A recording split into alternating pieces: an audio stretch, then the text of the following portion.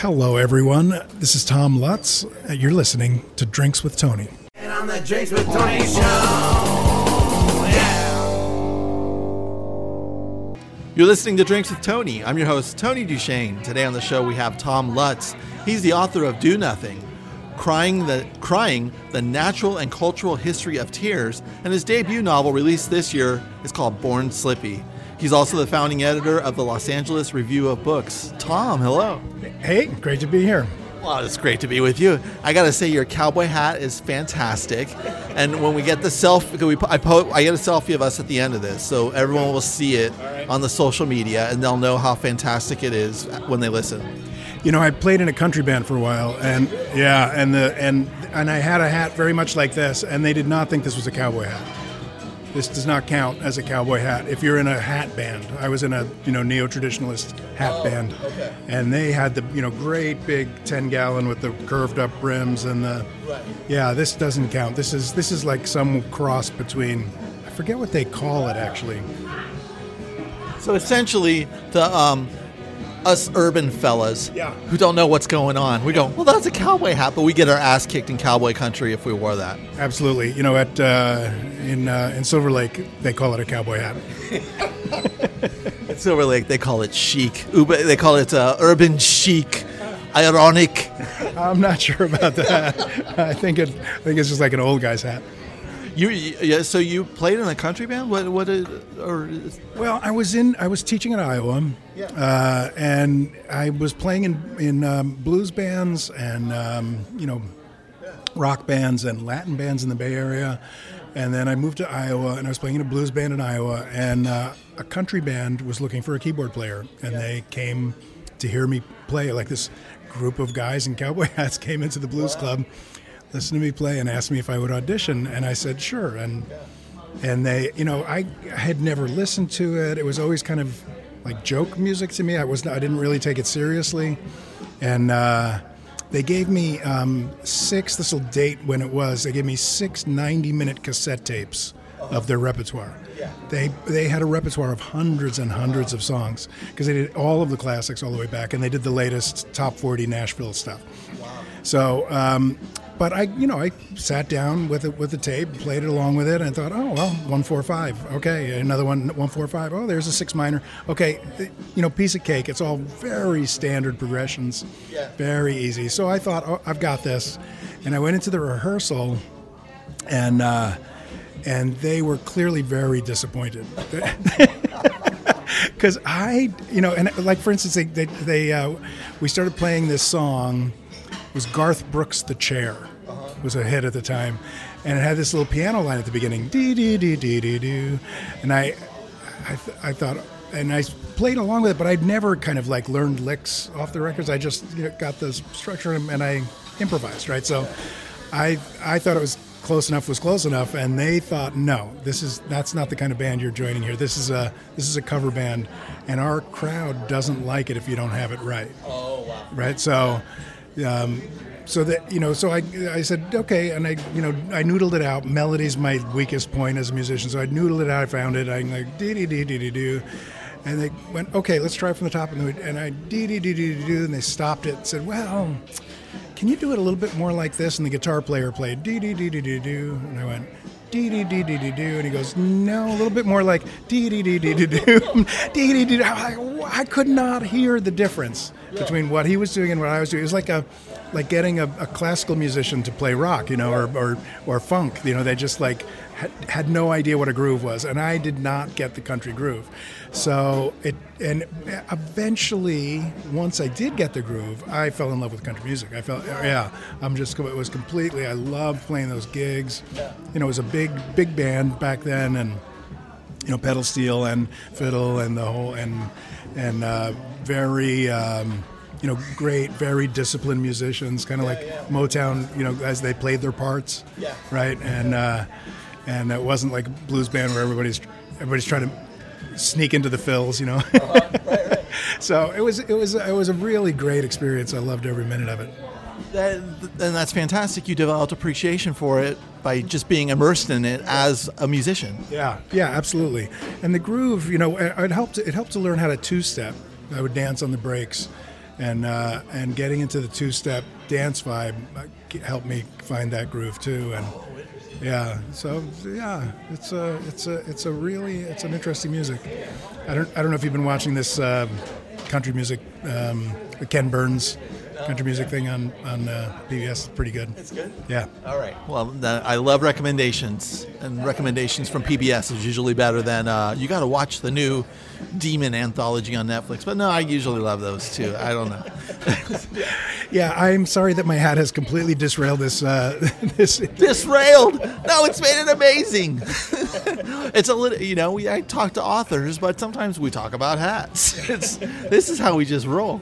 You got Born Slippy's came out last month. Yes. How do you feel about that? It's because you've written other books, and you've also been a part of, doing reviews, Los Angeles Review of Books. How does it feel to have your first novel out?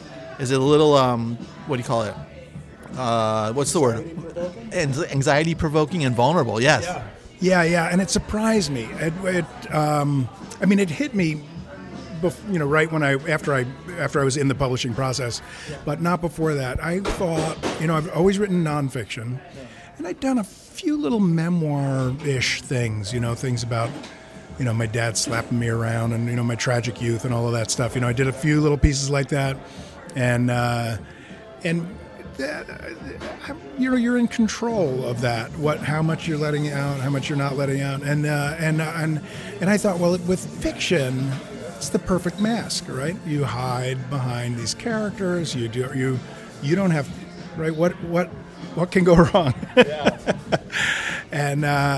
And then as soon as I sent it off to get published, I thought, oh my God, I feel so exposed. I have no idea where my Freudian slip is showing, right? And I have no idea what I'm revealing that I don't know that I'm revealing because I'm a critic. So, I've been talking about what Henry James was revealing that he didn't know he was revealing, and that Willa Cather was revealing that she didn't know she was revealing, and Edith Wharton, who was hiding things on purpose and doing it really well, but left it to be decoded, and it's like, so I've been reading that way forever, and I just lived in fear that people were going to read me that way, and because I'd be the last to know.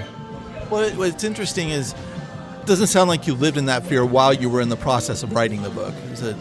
No, absolutely not. No, the writing the book was pure pleasure. Yeah. Absolute pure pleasure, just like giving myself over to that flow. Yeah. It's a little bit like being in the flow of music. It's just like mindless, bodiless. You're just you're in the zone. Yeah. And I've never had so much fun writing as I did on that thing. Oh, really? Yeah.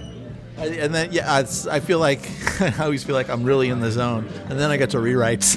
And I'm like, what the hell did I just do? Oh, yeah, there's no relationship between the quality of your feeling while you're doing it and the quality of the writing. No, absolutely not.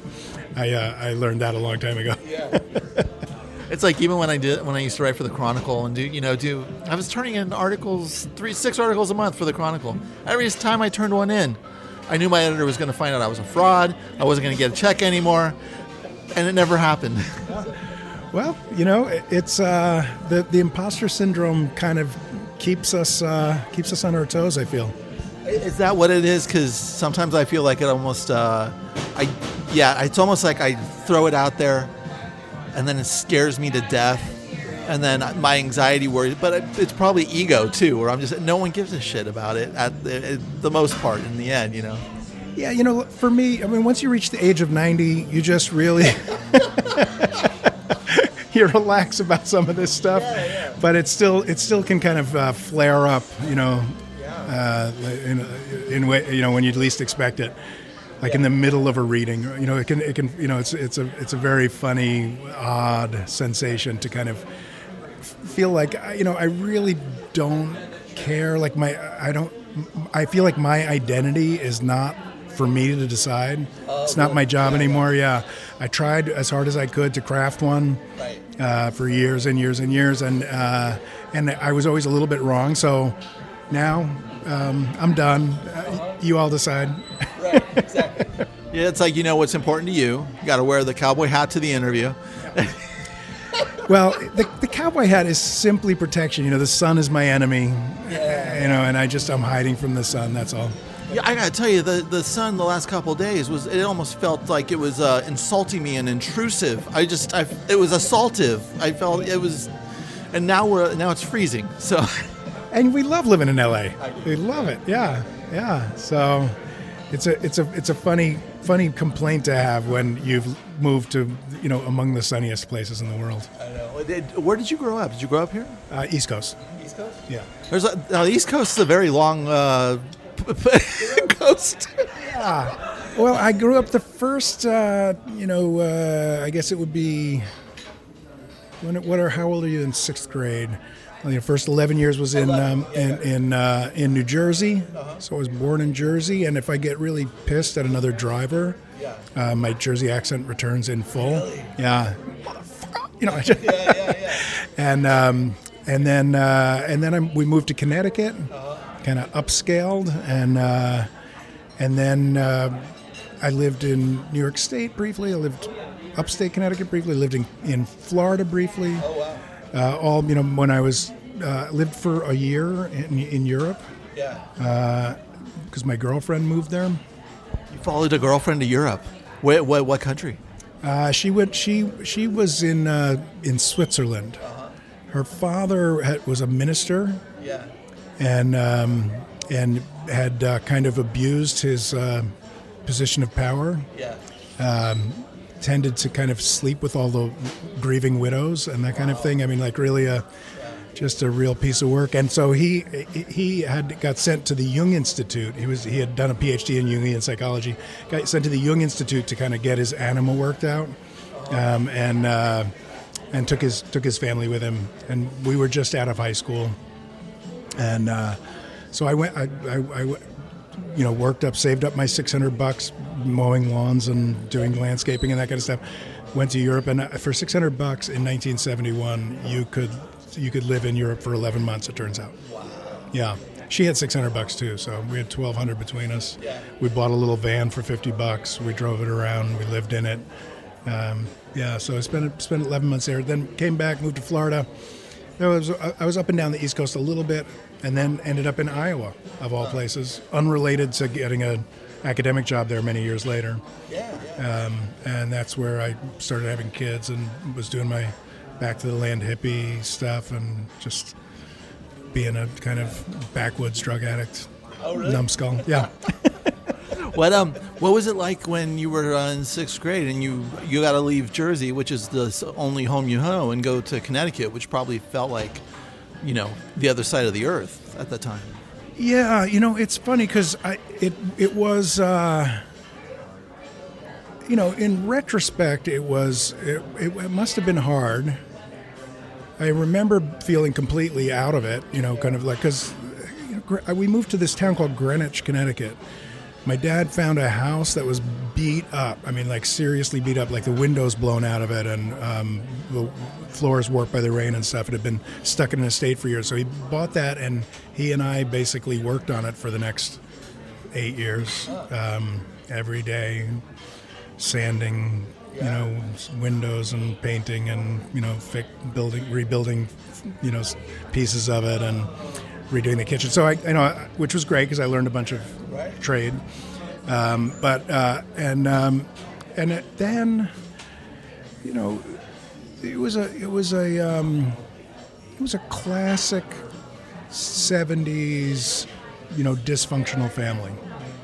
And so the fact that we had moved was a little weird during school time, but the real weirdness was the rest of the time, and that never changed. So, right, so there was a kind of like it was a regime of terror. Yeah. That was kind of kept me centered. It was so zen. It was like getting in touch with Buddha. This abuse. It was just like the fact that the world had changed radically around me didn't make that much difference. Is all I mean. Yeah. And then that's kind of a setup for your book, your novel, which is right there in the getting the house in Connecticut and all that. It's almost paying homage to it and sort of.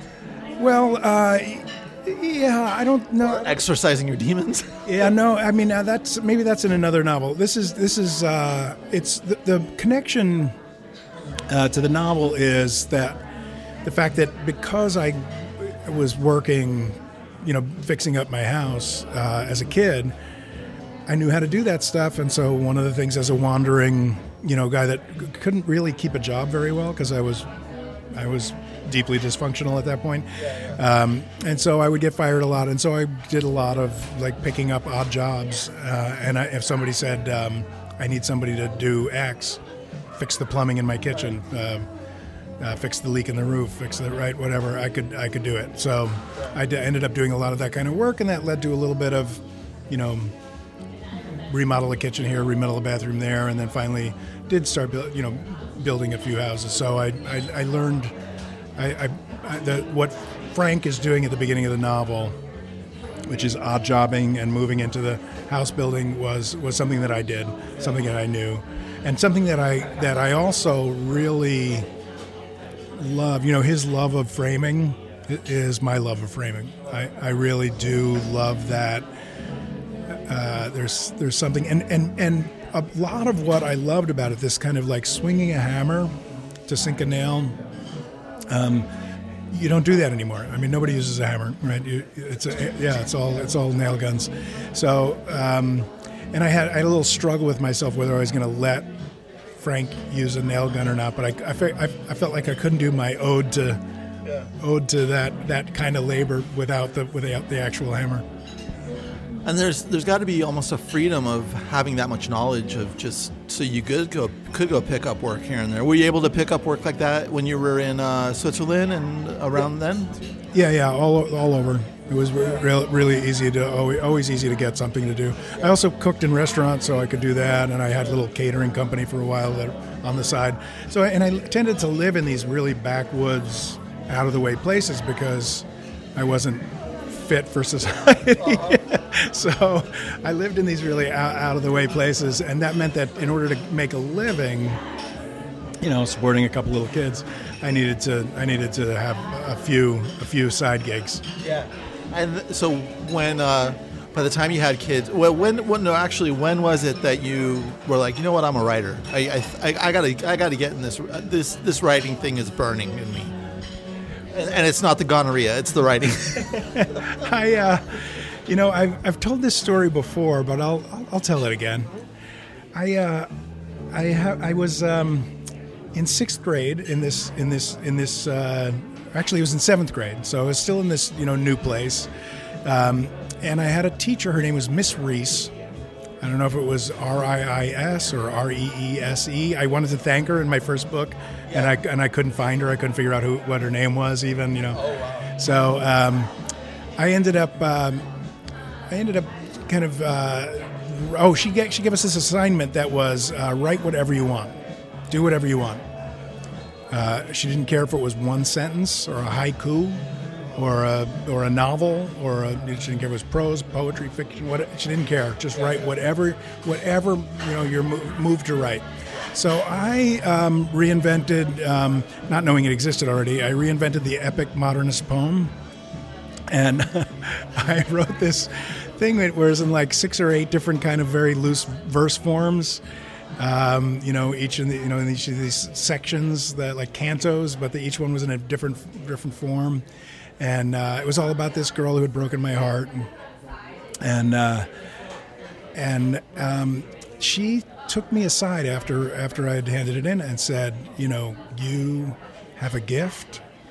You really there.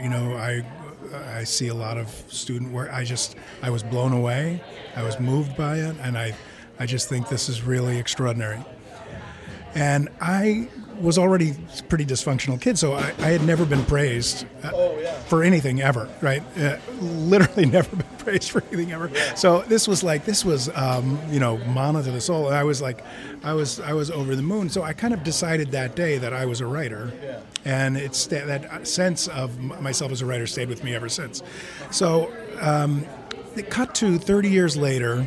I'm here in Los Angeles. My best friend from those years turns out to be living down the street from me. Whoa. And And so we get together and we're kind of catching up for 30 years. 30 years of elapsed time, and I told him this story about Miss Reese and how that's why I'm a writer, and he said, "Oh, no kidding! I remember that assignment. She said the same thing to me." And he said, and I just thought she was crazy because what I gave her was crap. I knew it was crap. I thought, how does she not know this is crap? So basically, I think what it was is some pedagogy. She was a really young teacher. She was maybe in her first job. I don't know. Right. But, of course, at the time, she was just a teacher aged. Right. But in retrospect, I can see that she was maybe just out of her student teaching. Yeah.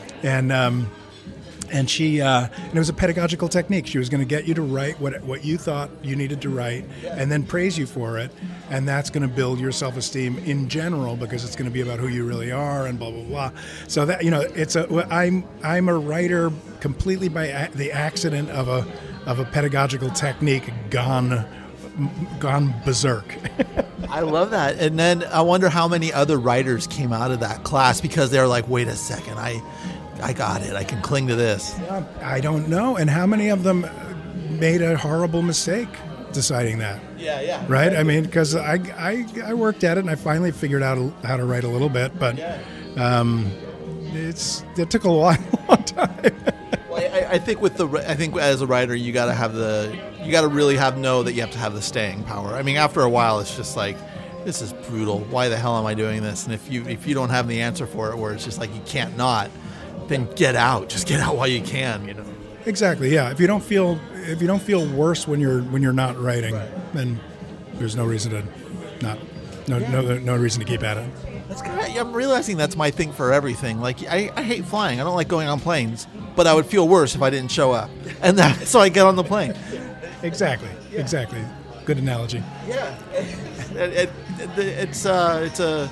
What do they call it? A call to action, as the entrepreneurs would say. Nice accent. What was I was gonna ask you something else. Oh, the girl in Switzerland. Did you stay in touch with her? On and off. Yeah. Very, very on and off. Yeah. We came back. We were together for a year or so after that, and then not. Yeah. And I mean, I was 18.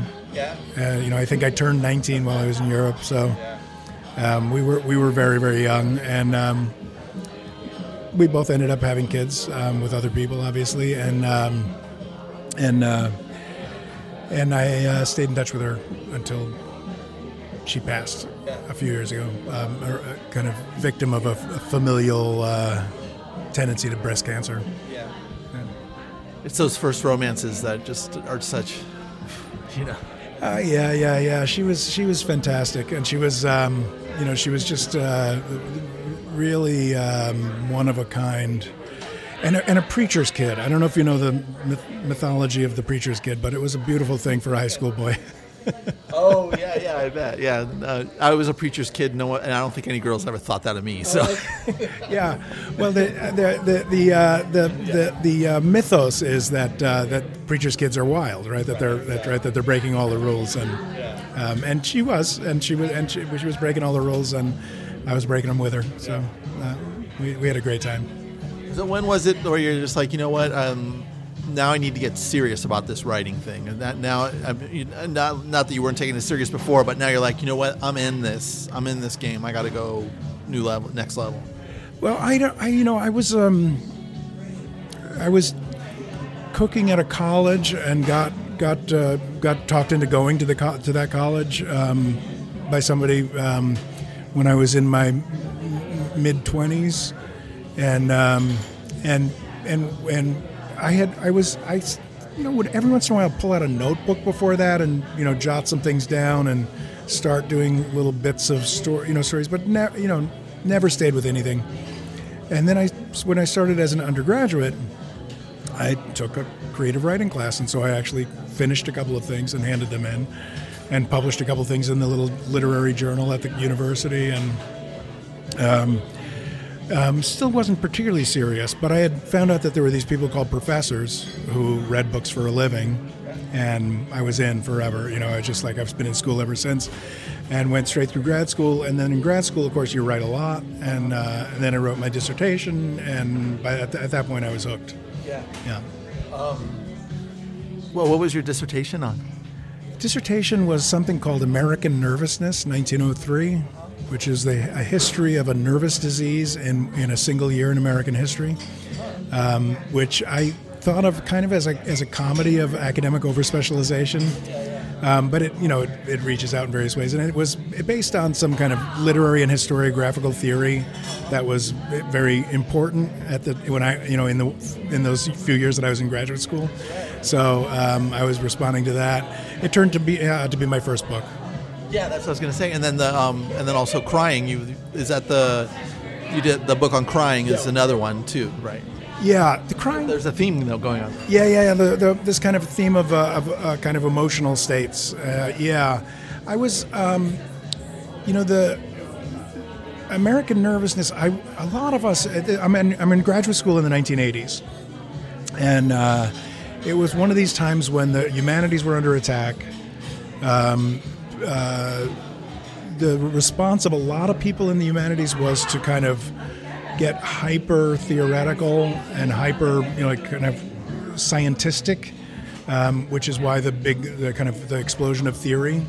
It was a kind of the explosion of theory was in large part a kind of inferiority complex manifest because we were getting attacked. It makes sense, right? The university curriculums change over time, and the humanities replaced the classics, right? And if you went to a university in the early 19th century, you studied Greek and Latin, and maybe a few other little things, But obviously Greek and Latin was reduced to a tiny part of the curriculum, and the humanities took up a large part of it. Now the sciences take up a vast amount of the curriculum, and the humanities has shrunk in importance. It's a kind of natural evolution. Some of it good, some of it terrible, And so one of the responses to that was to kind of try to get very hyper jargonistic so that nobody could quite tell what you're talking about, and therefore maybe it was important. And then the other option was to try to write for a general audience, to try to kind of broaden the appeal of the humanities by doing the opposite, opening it up to a larger audience. And so I thought of this 1903 project as a kind of crossover book, as something that would be available to general audiences. And my publisher, which was Cornell University Press, they thought it was too.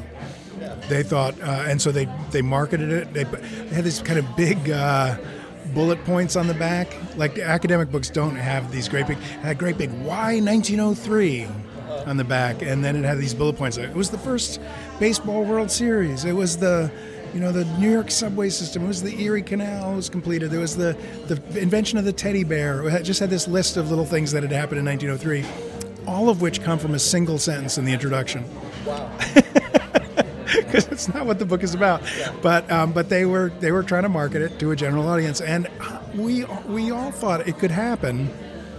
But we were all completely wrong. It was a very academic book, even though we tried. But I had been professionally deformed at that point. I'd been, in an academic environment for 10 years by the time it was published, and I didn't know from writing for a general audience. I knew nothing about it, and neither did my editors at Cornell. So, it got a lot of review space because they did a great job marketing it, and but it went into bookstores, and then eventually they all came back. It sold less than Moby Dick. Wait, well, what was it like when you first got published in the literary journal when you were an undergrad? Were you stoked and showing people the essentially your first byline of sorts, or your first author? Yeah. That was the first time I realized that this hope that I had been harboring, that somehow if I became an author, if I had books, and I remember telling a girlfriend at one point, very melodramatically, I'm going to write a book someday, and they'll see, And But that when I published those first stories, I felt a surge of pride when I first saw it in print, and then that was gone, and it never came back. I mean, looking at it the next time, I didn't get the same boost, and it was just like I realized, oh, I'm going to do this, but it's not going to change anything, and that's really the way it is. I watch my MFA students, and you know this Flannery O'Connor line in Wise Blood, where she says nobody with a good car in America needs to be justified. Oh, it's a great novel. Yeah, one of my top 10, and nobody with a good car in America needs to be justified. He means it in a religious sense, you know, and I felt like nobody with a book, you know, a published book needs to be justified, but it turns out, well, you know, it really doesn't justify you, you know, to pretty much anybody ever. So, you know, it you know, whatever the hole in your soul is that you think it's going to fill, it's not going to fill it. I never tell my grad students that, so if they're listening, maybe they should just skip this part, but because, you know, whatever motivates you, so good. And but you know, it really doesn't do anything. It's just something else sitting on your shelf. It's one of the other books on your shelf. Exactly. And it's interesting you learned it early. See, every time I got a little bit more, I was like, oh, this is going to lead to this. And then it does. And it's just like, oh, all right. And you're right about the feeling it can't fill the emptiness in the soul. But I also think, and I try not to, like, I teach novel writing as well and stuff like that. And I try not to tell them how hard it really is. It's just like, oh, yeah, in the early days. And then I get students coming back who've worked on it for like 2 years, and they're going, oh my God, if I would have known how hard this is, I would have never done it. But they're getting it together. They're putting the good stuff out. So there's a beauty of the being naive about it. And I was even talking to a filmmaker earlier. She's like, if I had any clue how hard it was going to be to get my first film out, and she's like, we can't know. We have to kind of go in and just know we're getting dental work done, and it's going to hurt for a long time. Yeah. You know, women who have had a bunch of kids say that, you know, the thing that allows them to do it again is that you do forget. Yeah. It doesn't matter how hard it is. You kind of forget. Yeah. Exactly. And so you're willing to try it again. And I also, you know, this book called Doing Nothing that I wrote after, well, a couple books after Crying. I studied work in that. I studied, you know, read all the studies on work satisfaction. Yeah. And one of the the single main predictor of work satisfaction is how much control the worker has over their own time and activity. And so we say it's hard, and it is hard, but what's really hard is being on an assembly line where you're putting widget A into widget B and twisting it and putting it back on the belt, and you're doing that, and you have to do 37 of them a minute, or you're right, where you hold up the line. So that kind of absolute lack of control, or these Amazon delivery people who can't take a bathroom break because they have no control over their time or their effort or what they're doing at any moment. That's hard. Writing is unbelievably easy compared to that because it is self-willed. I feel like if I can easily put in 16 hours, not 16 hours straight of writing, but 16 hours working on the process of writing, or doing an interview here and then going back and working on, and put those 16 hours in. It doesn't feel like I've done anything that's hard work, but make me punch a clock. And I loaded boxes at UPS at like 4 a.m, and it's just like, that was actually that was good because that was strenuous. So there was a lot of lifting, so that was fun. But I worked at Genentech filling putting the prescription bottles. I would put the instructions in the prescription bottles, and that was an assembly line.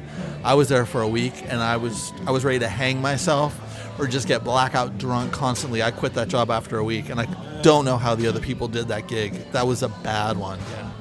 Yeah. I had a job supplying the line at a factory, and I was basically just bringing the stacks of cardboard boxes and refilling the stack at the end of at that station on the line. And it was It was one of the things that helped me find another road. Yeah, I really liked it. If I was being engaged a little bit, like, oh my god, but like before I went to Europe with my wife way back when I was married, and I had this horrible temp job at doing this accounting payable or whatever. It's the only way I got through it, because I was just punching these numbers in, was I was doing them in Italian in my head, and I was trying to learn as much Italian as possible. And I fluently can just bust out numbers by the time I got to Italy.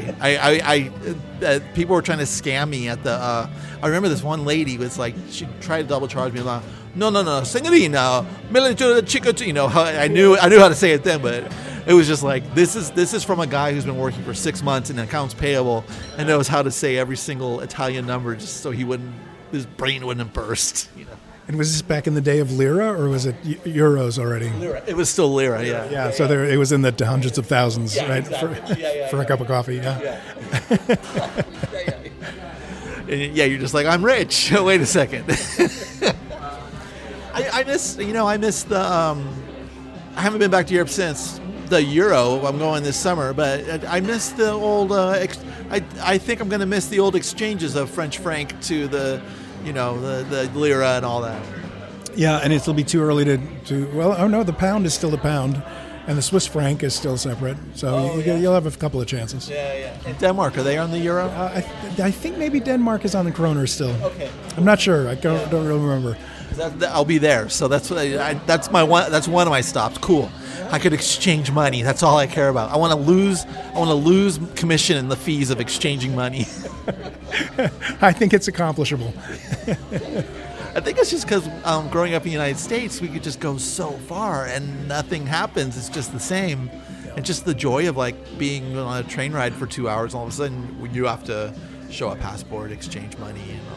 And of course, it's interesting when you end up in these parts of the world, because obviously I'm traveling a lot, and like Cambodia was dollarized when I was there. You know, Panama's obviously dollarized. Lots of places in Central America, even in South America, in Asia. You can find these dollarized economies where they're using U.S. dollars. Wow. And the weird thing about that.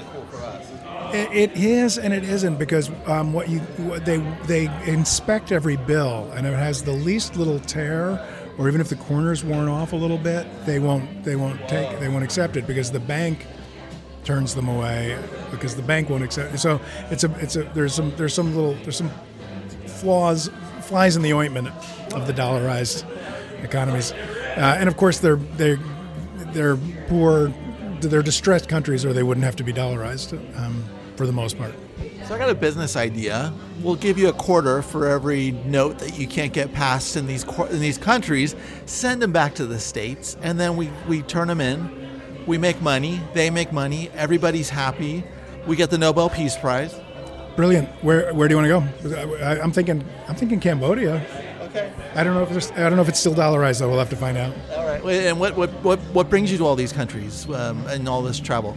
I've always had a kind of wanderlust, kind of like incurable wanderlust. I used to, when I was a kid, in high school, I would stick out my thumb. This friend of mine who was in my class, who told me about Miss Reese using the same technique on him, he and I would sometimes stick out our thumbs and just go wherever the car was going. And then stick out our thumb and go wherever that car was going, and then eventually, have to get back for dinner, whatever. Right. Whatever. But in the summer, sometimes go for a few days, and so it was a thing. Wandering away from home was my great comfort.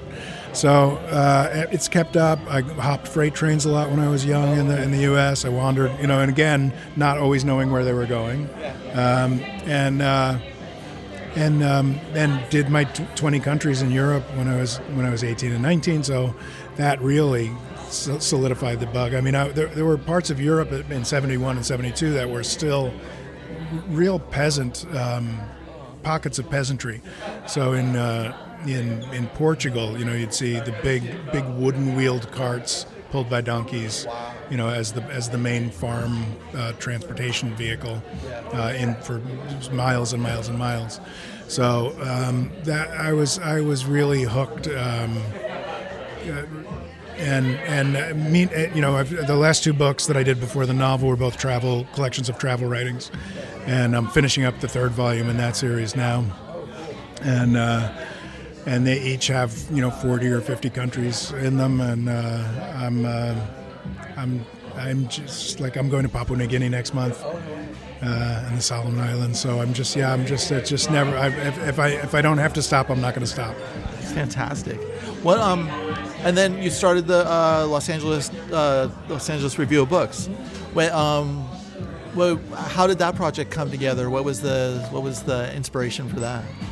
I was off. I had published a piece in a literary journal, and the editor was retiring, and he asked if I wanted to be the editor, the next editor of the journal, and I wasn't sure that I wanted to. It was not like on my bucket list or anything, but it seemed to me that it would be a great thing for the graduate students at Riverside. Good thing for the program to be associated with this journal. It's a great journal, and Chris Abani said, I don't know why you'd buy a used journal when you can get a new one for free. And I said, that's pithy and interesting, and I'm not sure exactly what it means. And he said, well, if you can start a journal online now, so it doesn't cost anything. And what are you going to get from this other journal? You're going to get a subscription list of a couple thousand people. If you can't get a couple thousand people to read you probably shouldn't bother anyway. What I was thinking was we had 12 people on the faculty at that time, and I thought if we each did one issue, we'd only have to do an issue once every 3 years. So it'd be kind of low impact for the faculty, great for the students, great for the thing.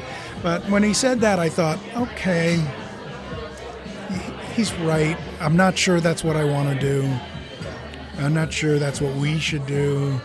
And it was right when all of the book reviews were folding, right? So LA Times, Boston Globe, you know this, right? You were writing for them, right?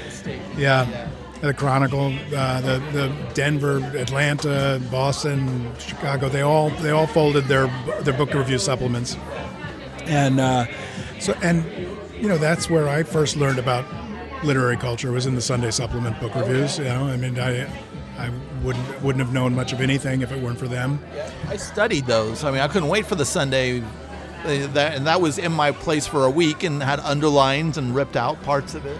Yeah, absolutely. It was college before I went to college. Yeah. So I thought, this generation should have that as well, and so I decided, well, if I'm going to edit something, I should edit the next book review. Yeah. So I went back to my colleagues and I said, well, here's what I'm thinking now. Why don't we start the Los Angeles Review of Books? And everybody said, that's a great idea. We should do that. And what they meant was, that's a great idea. You should do that. We should do that, and you should do that, and we'll all be on the masthead. Yeah. No, a lot of people on my faculty have contributed in various ways, but yeah, no, you were talking about, if I had known how much work it would be. Yeah. No, it was 16 hours a day, 7 days a week for 7 years. Wow. Solid. And then I had a job, that I had to do too. So, and had some books to write. So, yeah, it was an incredibly busy time, lot of work, and fantastic. Like that, I could decide what I was going to do minute by minute, because everything needed doing. Somebody needed to edit the radio show, so I did that, and somebody had to edit most of the pieces that came through. I did a lot of that. Somebody had to raise the money for it, and I helped do that. And I was making. I assumed that it was the web that we should have a lot of video content. So I was making a lot of short films, doing a lot of short filmed interviews with writers and that kind of thing.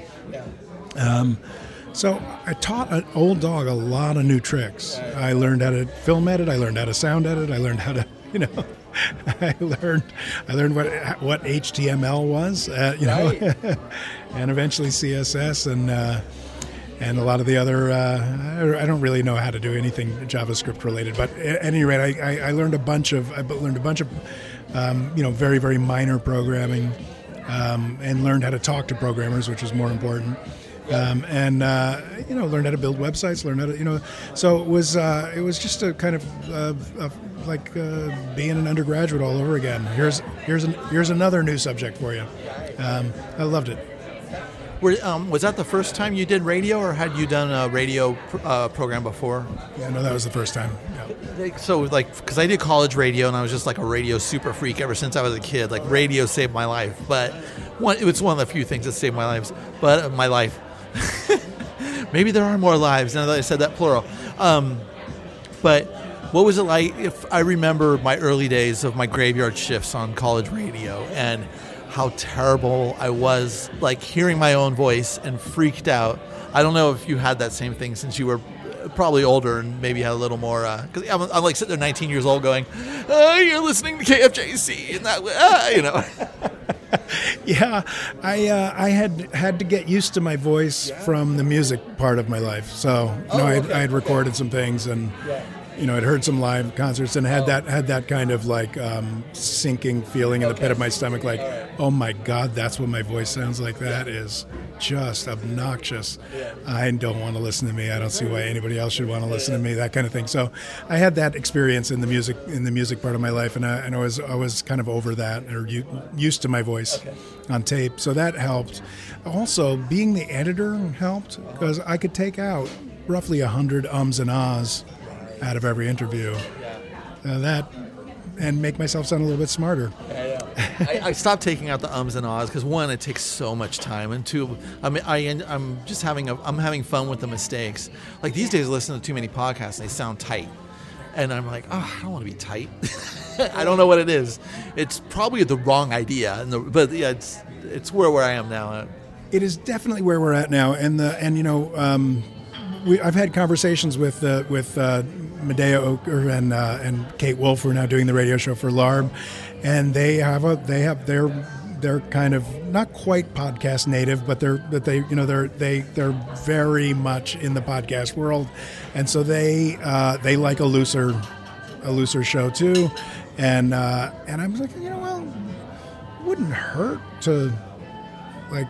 Especially like an opening line, like rehearse an opening line, so so that that kind of, and they were like, no, we like the rough edges, and okay, good enough, you're the boss, but I still have a kind of respect for the polish, for the edit, the tighten up, the thing. It still to me seems like a kindness you can do to an audience, but I get the opposite, which is there's we distrust polish.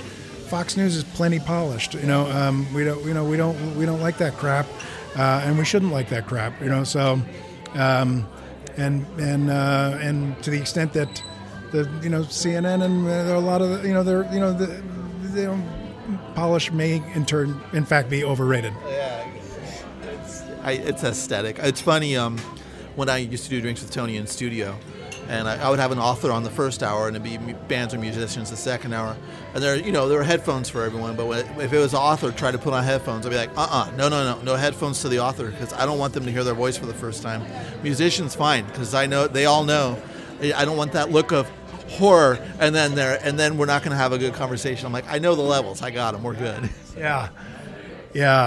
I really liked having the headphones, because I know that I have one characteristic problem with my voice, which is that at certain points, and it tends to be when I feel like I'm saying something that's actually mine, rather than just kind of saying things that are a pastiche of things that other people have said. I tend to all of a sudden get a little quiet, and I need to, and so with the headphones keep me from having these kind of wild variations of volume, and I just move in and out of the mic a little bit to compensate. But and I can kind of now at this point I've done it enough. I can feel it coming, and I can compensate. But you'll see when you listen to this. There are going to be moments where all of a sudden it's like, what did he say? I don't know. Got a little quiet there. I don't know why. I don't know. I mean, I don't think it's as bad on you, but there are times when I got my one monitor here, so I have to go closer and closer. There's been times where people are very scared of this microphone, and I'm almost like shoving it down their throat as they're going back and back. It is the size of a baseball bat, basically. So I can understand why. Yeah. I was gonna get new gear where I can mic both people, and then I realized this is kind of a baton of sorts. It's almost like we have our therapy like baby here, and I'm like, okay, now it's your turn. Yeah, and it is actually the size of a baton, like in a relay race, right? And I noticed that you can just kind of you can wrist it. Yeah. To get from my mouth to your mouth with the microphone, it's just a turn of your wrist. You don't have to move your arm in and out, right. Which also would be frightening if you were like kind of punching at me all the time with a microphone. So, yeah, I try to be as non-intrusive as possible. And back like years ago when I was just obsessed over the psychology of interview, I learned that to get the longer mic, so my hand would be far away, so it wouldn't feel like I was touching you, and I wasn't invading your space. It was just the microphone. Just the microphone, yeah. I mean, because if I was like this, yes, yeah. I saw your face just go, whoa, that hand is too close to me. Yeah. Don't do that again. That's fantastic. So, when do you turn in the travel book that you're working on now? I just turned in a manuscript for another book actually called Aimlessness: An Introduction, which is for Columbia University Press. It's a little philosophy series, not a little philosophy series. I think it's going to be a biggish philosophy series, in that they're going to do quite a few books in it, but they're little books, they're short books. So this is a 30,000 word book, 30 to 35,000 word book, and it's really kind of fun. I think it talks about some philosophers, Nietzsche and E.M. Choron and Simone Weil and number of interesting people who kind of wandered around the idea of aimlessness. And then Lao Tzu and some other traditions, and it's kind of fun. And then it has because I talk about nomadicism, which is this French philosopher Gilles Deleuze Deleuze and Guattari had a thing about nomadic thought, which they thought was better than kind of linear, argumentative thought. So they had an argument about nomadicism, which is really kind of bullshit, I guess I'd say in a word. And so I talk about them a fair amount as one strain in philosophical thought. And at the same time that I was writing it, I was in Mongolia, and I was actually hanging out with nomads. And learning about their nomadic life. So there are parts of it which are about my time in Mongolia, parts of it which are about reading these French philosophers, parts of it which are about reading all of this other stuff. Part of it is about thinking about the essay as a form, and a kind of spiral nature of the essay, and the kind of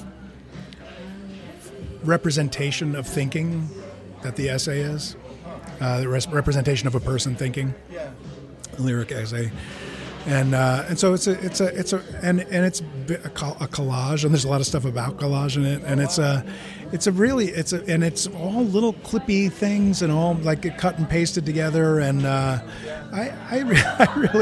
I'm fond of this one. Of course, I haven't published it yet, so I can remain fond of it, right? Yeah. Wait, when does that come out? That'll be out in the fall. Okay.